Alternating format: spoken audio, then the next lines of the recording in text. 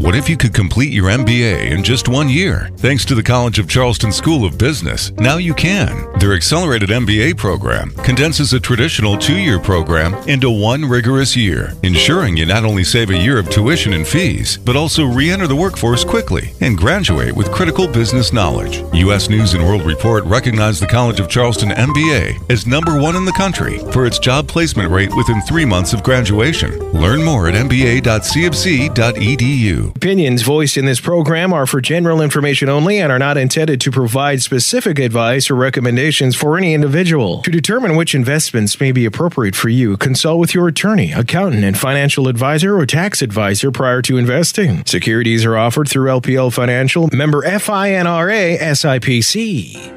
Good morning, and welcome to Beyond the Business, brought to you by the College of Charleston School of Business. The College of Charleston School of Business, where students are beyond ready to work, they're ready to make an impact. Each Saturday morning at 9, successful business leaders and entrepreneurs from across the Lowcountry talk about what it takes to succeed in business and in life. Now your hosts of Beyond the Business, Eric Cox and Leslie Haywood. And great Saturday morning, Lowcountry. Welcome to another edition of Beyond the Business, heard here on 94.3 WSC and simulcast on iHeartRadio, Spotify, or at our website at coastalwm.com. I'm one of your hosts here this morning, Eric Cox. Unfortunately, riding solo today without the lovely and talented Leslie Haywood. She's on a break for the next couple weeks, so my apologies. You just got to put up with me instead of having her on air today. So we're excited to have you back, and certainly want to thank our title sponsor, the College of Charleston School of Business, where students are beyond ready to work. They're ready to make an impact. We really appreciate their support, and certainly Coastal Wealth Management as well.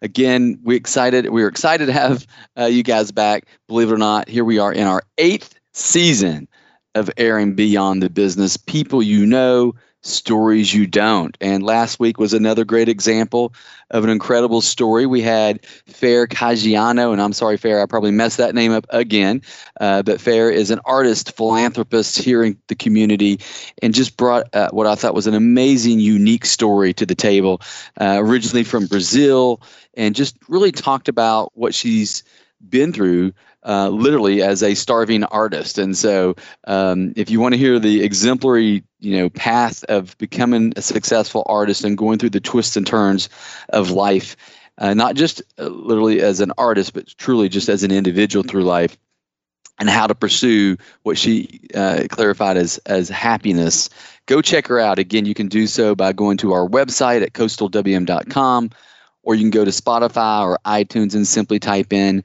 Beyond the Business. And so as we do from week to week, we're going to turn the page to our next guest. And we're excited to have online with us this morning Dr. Will Youngblood, who is the owner and co-founder of Charleston Upper Cervical Chiropractic. Will, welcome to the show. Hey, thanks for having me. I'm glad to be here. Well, I'm going to apologize right out of the gate, Will. I'm sorry you're stuck with just me. Leslie really is the shining bright star of this show. I'm the sidekick, but every now and then you got to let her have a break. So she's on vacation. So we're going to try our best without her. We're going to just try to struggle through this if that's okay. That's perfect. But we're excited to have you. And before we dive in, we're going to go back and talk about all of your growing up and your background. We'd love to give you a chance to just take 20 seconds and give a little commercial for your practice and what you guys do over there. Okay. I am the doctor and owner at Charleston Upper Cervical Chiropractic. We specialize in spinal correction. Our focus is finding kind of like braces for your teeth, kind of finding what's wrong with your spine and where it needs to be, and then correcting it and getting it to stabilize. And, it's kind of a unique niche in chiropractic. And I've been in practice here in Charleston since 1996, which is dating myself a little bit, but That's have some longevity here in the community. Well, we look forward to hearing a lot more about your practice and how you guys got to where you are. But as we typically do on this show, we like to go back and hear a little bit about your backdrop. And so if you don't mind, let's start the story off and kind of the young childhood. Where were you born and what was life like as a little youngster in the household? Well, I am actually a third generation Charlestonian, which is rare nowadays. I was born and raised on James Island, still live on James Island, and grew up. Mom, dad are still alive and still doing well, and they live back on the backside of James Island on the water back there. So I grew up, doing water stuff and boat, beach. We were chatting earlier about surfing and, all that kind of stuff. I have one brother, Todd, and that's, my childhood was pretty fun. I was mostly involved in sports, didn't really do much music and art. I actually went to Portugal all 12 years, and that's was my childhood. And so you talked about growing up, you were surfing, you were in sports. Did any of that have kind of a bearing on as you were a child, thinking about what you want to do when you were older? Yeah, I actually, my dad has a construction company, and I did that in the summers, between that and landscaping, and that's enough to keep you in school right there in the Charleston heat. So but I was always interested in health and wellness. Sports kind of lends itself to fitness and, human performance and things like that. So I was always interested in being a doctor. And that's, from an early age, if you'd asked me, I was probably said I was going to be like a sports medicine doctor or an orthopedic surgeon for putting knees back together, or a team doctor for a sports team. That was kind of my original thought from an early age. Gotcha. Dad wasn't trying to convince you to come in the construction world? Yeah, he did. That's, it's a whole different world back then. They built a lot of the banks and churches around here. And, back then you did, you bid on jobs and you shook hands, and that, it's kind of a different world. But, yeah, I considered it, but it just, and sometimes just your family dynamic isn't conducive. Some husbands and wives can work together and some can't, kind of thing. And I just think it's probably better for our relationship that I didn't do that. I get it. And so did mom stay at home, or was she employed as well out in the workforce? Well, she actually worked in the business with my dad, okay. But she stayed home a lot. She, drove us around. She was the glue, and she used to have a bumper sticker that said "Mom's Taxi" on the back of her station wagon. Perfect, picture of the 70s, I guess. But absolutely, yeah. So, as a kid, watching your parents kind of go through that entrepreneurial spirit, do you feel like that had any impact on you in terms of being an entrepreneur, based on what you saw and what you were raised around? Yeah, well, my granddad started the company, and then my dad took it over, and even to this day, even my brother, we're just all kind of wired to be in control and be our own boss and do our own thing. I mean, my dad, as you know, being self-employed, you work really hard, but you're in control of it. You're not necessarily punching the clock for somebody else. And so I guess I saw that and realized that just works with my personality. And, I just wanted to be control of my own destiny and that sort of thing. And so as you went through PG and you were getting closer to graduating, tell us a little bit about what you were like as a student and how you decided to head up to Richmond. All right. Well, I went to Portugal from first grade, and it's a pretty small school. So I kind of was friends with everybody. I was kind of the guy, that got along with everybody. I wasn't in one clique or the other, and just playing sports, those were the guys I hung out with, and we went to school, we played sports together for 12 years. And academically, I was always a pretty good student. I anytime I studied hard, I did real well, and but just was getting I was usually honor roll or right at that level. Didn't love school, didn't love studying, but tended to more like science and math and stuff that was concrete and objective, as opposed to some history and English where someone's grading me their opinion versus mine. So I did well in school. I played 3 sports, and then I had an opportunity to walk on and play football at the University of Richmond. And so I took that opportunity. And so I played football at Richmond for 4 years. And it's not quite as glamorous as it sounds. I tease I was a practice dummy for a lot of really good players, but it was a great experience. And it was kind of my fraternity, so to speak. And then I majored in chemistry up there, and that was my college experience. So as you were going through college, did you have any experiences that really lent to what your next step in life was going to be? I would say, yeah. I mean, University of Richmond is heavily funded by the Robbins family, which is a big pharmaceutical family. And so, when they started doing recruitment, for jobs, it was all pharmaceutical sales. And and it just didn't appeal to me to go and, wear a suit every day and go where I'm told, do what I'm told, and I wanted to help people. I wanted, and I felt like I could do that the most, with, healthcare. Not that, you help people a lot with what you do, and there's a lot of, really valuable things, but that was just kind of always my niche, and always just felt a draw to that.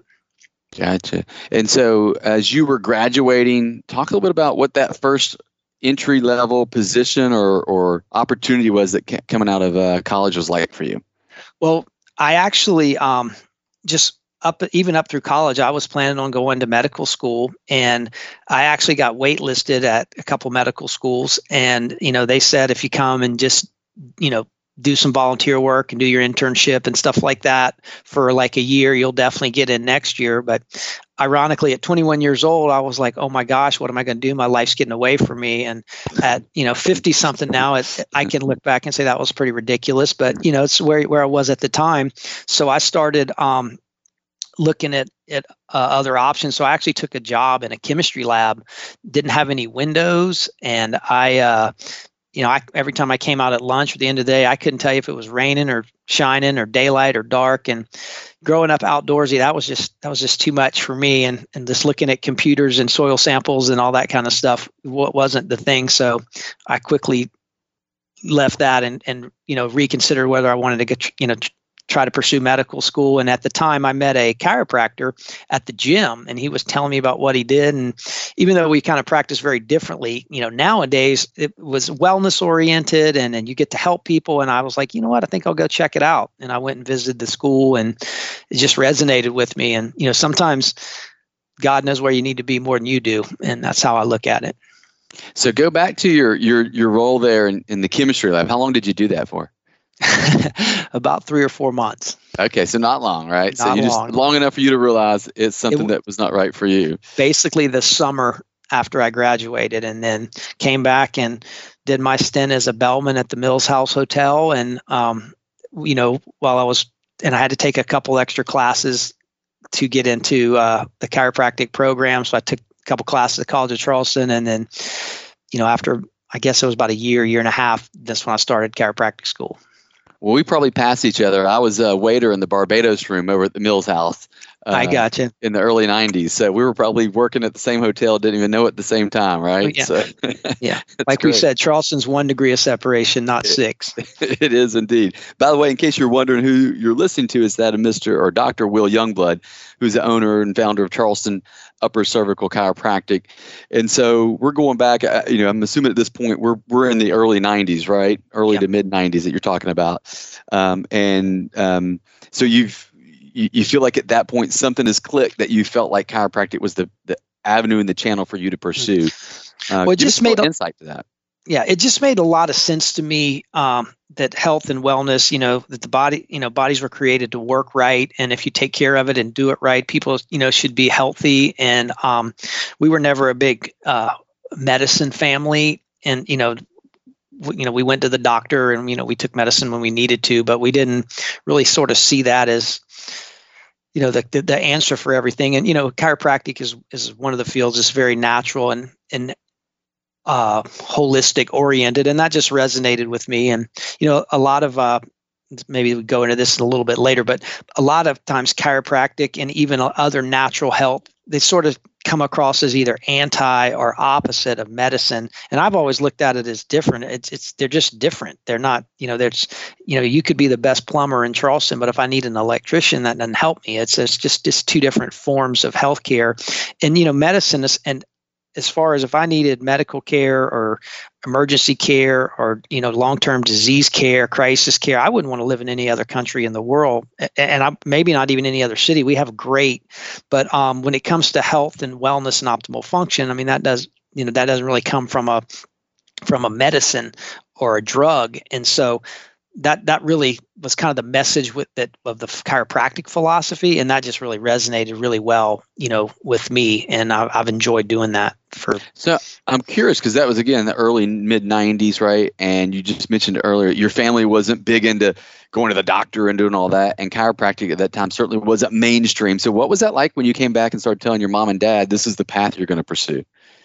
Well, they've always been super supportive. They want to just, and I try to do the same with my kids. Like, I'm not trying to influence their decision. I'm just going to influence their thought process and their critical thinking to, like, make the right decision for the right reasons. But they were always very, supportive of, whatever, I was pursuing, as long as it was reasonable. I'm sure as a child, I pursued a few things that they needed to straighten me out on, but no, they were super supportive. And my dad had been to a chiropractor periodically, just when, kind of like a lot of people do, their back hurts, they go and get a treatment or two and that sort of thing.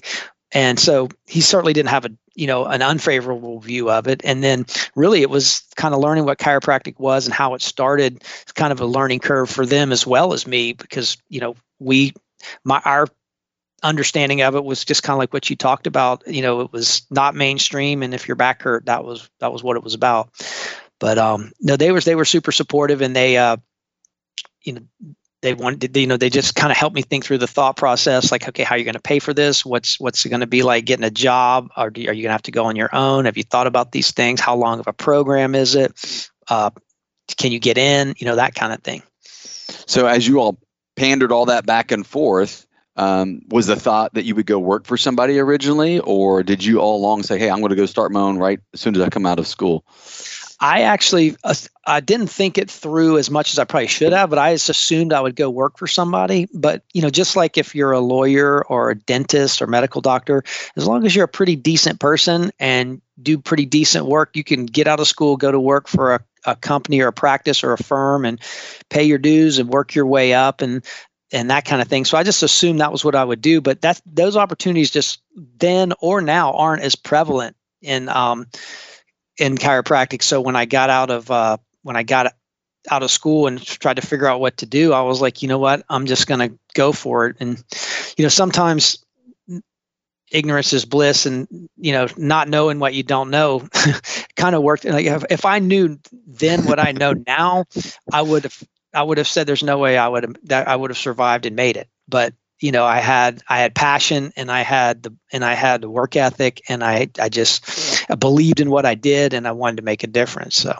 and it helped coming back to Charleston, where people, I wasn't starting from scratch. Some of my first patients were people that, like, maybe taught me Sunday school as a 10-year-old, and the fact that they would trust me as their doctor is beyond me. If after teaching me Sunday school as a 10-year-old, but I guess they figured I grew up, or they were hoping so anyway, right? Yes, So this is the part I love about entrepreneurship, right? That moment, whether you jump off a cliff from corporate America or you just go like you did, just start from the grassroots and work your way up. Talk a little bit about that decision that, hey, I'm gonna go back to Charleston. We're going to start a practice. Kind of what went through your psyche as you knew that was the path you were going to pursue? Well, I mean, it was scary, and I think I just I knew what I wanted to do and how I wanted to practice. This was kind of a little bit of a unique niche, but and I was passionate about it. And I just really felt like it was the right thing to do, and it was the right thing to do for me. And that foundation, everything else kind of was details, as far as, learning how to do a business and things like that. And in our circles, most of the best chiropractors, they're not necessarily super great at entrepreneurship or business or anything like that. We're the clinicians, we take care of people. So I know a lot of guys that are really good doctors that aren't successful. And I know a lot of doctors that are really successful that aren't really necessarily very good at what they do. And so it's, I guess a lot of businesses are like this, but certainly in chiropractic, it's kind of like use the baseball analogy. You got to be a 5-tool player. You've got to be able to do all of it, especially when you're chief cook and bottle washer. And and that's been another aspect of learning is, when you start out and you're by yourself, you do everything. You clean your toilets, and learning to not ever be above that, but learning to delegate and use your time and talents more wisely, and letting other people that work for you do some of that other stuff. So go back to those early days. Do you remember a story or any experience you have that just sort of sticks in your mind today about just almost comical, right? That you look back and think, wow, this is what was going on in the very beginning of all this, and how the heck did we ever make it? Yeah, I can just remember trying to make ends meet and trying to figure out how I was going to kind of do all that. But I had a pretty pivotal, kind of revelational moment when I was actually working for another chiropractor in town on Friday afternoons because he was successful and didn't want to work on Friday afternoons. So I went and I was actually, and sometimes I'd make more in that afternoon than I made in that the whole week that I worked in my office, but I had a patient that came in and to his office and he didn't have the equipment and the tables and the stuff that I think is super important now. And I had the revelation that if I could probably help this guy if he was in my office, but I can't really help him here with the tools and the technology that's here. Now, I had the integrity, I didn't say that. I would never, I was working for that guy and in good faith, I was his employee and agent at that time. But after that day, I pretty much gave him my notice and said, you know what, I just can't do this anymore. If I'm going to do this, I'm going to do it, to the best of my ability. And so kind of my mantra is whatever I think is the best way to take care of myself and my family, I'm going to make that available to my patients. And what a great revelation that is, right? To have that sort of smack you in the face early on to realize the tools that you need for the trade. Ironically, the patient was a medical doctor and kind of didn't have such a high view of chiropractic anyway. And, it's just all those thoughts. So I'd love to have changed his mind or educated him, but, it just wasn't, that wasn't, there was a higher ethical obligation just to do the best I could with him that day and then just think about the future and going on. So we have a lot of folks that listen to our show, whether it's via radio this morning or podcast later on in the week, that are, they're looking at entrepreneurship. They're thinking about jumping into the waters, particularly after coming through COVID. People are thinking about just changing their life. When you look back at those really early years, of course, you were young, right? You didn't have all the true responsibilities of family and other things to worry about at that time. But who did you lean on? Who was your counsel that helped you through making these key decisions about should I go invest and get equipment? And if so, where did you get the money from to start all that? Well, I actually, to answer the last thing first, I started my business through the Small Business Association, got a loan through them. I went through a banker who had been a friend of my dad's for a long time. And my dad put me in touch with him and he helped me, kind of go through that process. And so, and then my family's I was blessed with a close family and, they were small business too. I mean, no one's going to write a book about, how they became Warren Buffett, but they were successful. They did well and they started from scratch and just worked hard and slow and steady and, work hard, do good work, treat people well, that kind of thing. So I kind of had that support and could talk to them. But I also had a mentor that I met in chiropractic that just really sort of connected the dots for me as far as how to interact with people and how to do good work. And, because when I first got out of school, they were telling us all these results we were going to get. And when I got out, I wasn't getting them and I wasn't going to keep practicing and be what I considered a fraud. So I was either going to get out of it or learn to do it well. And then, he had a more successful business and had been, at it longer. So he was always a few chapters ahead, so he could help me along with that. But, I think having a lot of older guys, older men that, whether it be from church or just colleagues or, things like that, you can talk to about things. I remember one particular guy, I was asking him about because I had gotten a loan to get something. He's like, I was like, so should I try to pay as little as possible on this or should I try to pay as much as possible? Because I'm thinking cash flow. And he, at young 20s, early 20s, I didn't, I know in your world, that's kind of a no-brainer, but at the time I didn't know. And he was like, no, debt is not, and so it really helped me at an early age. And just having guys like that you could talk to, you don't know what you don't know. And that's where mentorship and coaching and masterminds, I just think those are huge because none of us have it all figured out. And you mentioned about your mentor. Is that somebody you went and sought out or you all just ironically got together? Do you remember how that relationship came about? I do. I actually, I had another young chiropractor that was just opening up that I knew, and we were chit-chatting and commiserating, and here's what's working, here's what's not, blah, blah, blah. And he did a different technique, and he introduced me to the guy that kind of taught him. And he said, he could help me with some of the clinical stuff and getting better results. And when I met him, I just said, okay, this is a guy I need to listen to. Sometimes you just know. And it's interesting. I met him at a hockey game, and he was sitting there, and I went to shake his hand. He looked up, shook his hand up, turned back and looked at the hockey game. Like he's just that kind of, he was not a very sociable person, but he told me I could come up and shadow him and watch him and ask questions and things like that. And so, I don't know. I just think sometimes when you connect with people, or when you see, you're like, okay, yeah, that's something I need to pay attention to. Well, kudos to you at a young age to being open, right, to advice and counsel, because sometimes youth is preclusive of that. And so you were smart enough to know I need counsel and need to be open to that. Well, I actually I do a lot of teaching and coaching now for young chiropractors and students, mostly technique, but some, my sort of story or my slant on that as well. It's about your life, it's about balance, it's about let that verse in the Bible, what shall it profit a man to gain the whole world and lose his own soul, kind of thing. And so I try to, and I always, when I'm teaching and coaching and that sort of things, I'm always trying to say, I'm looking for me 30 years ago. And if I can help me 30 years ago get to where I am now in 5 years, well, then where will they be in 30 years? I'll go and learn something from them, and so that's kind of my mentality with that.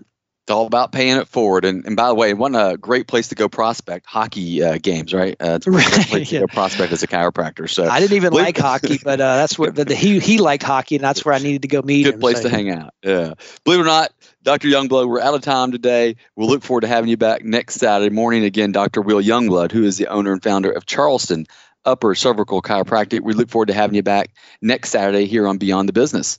Well, thank you for having me. I've really enjoyed it.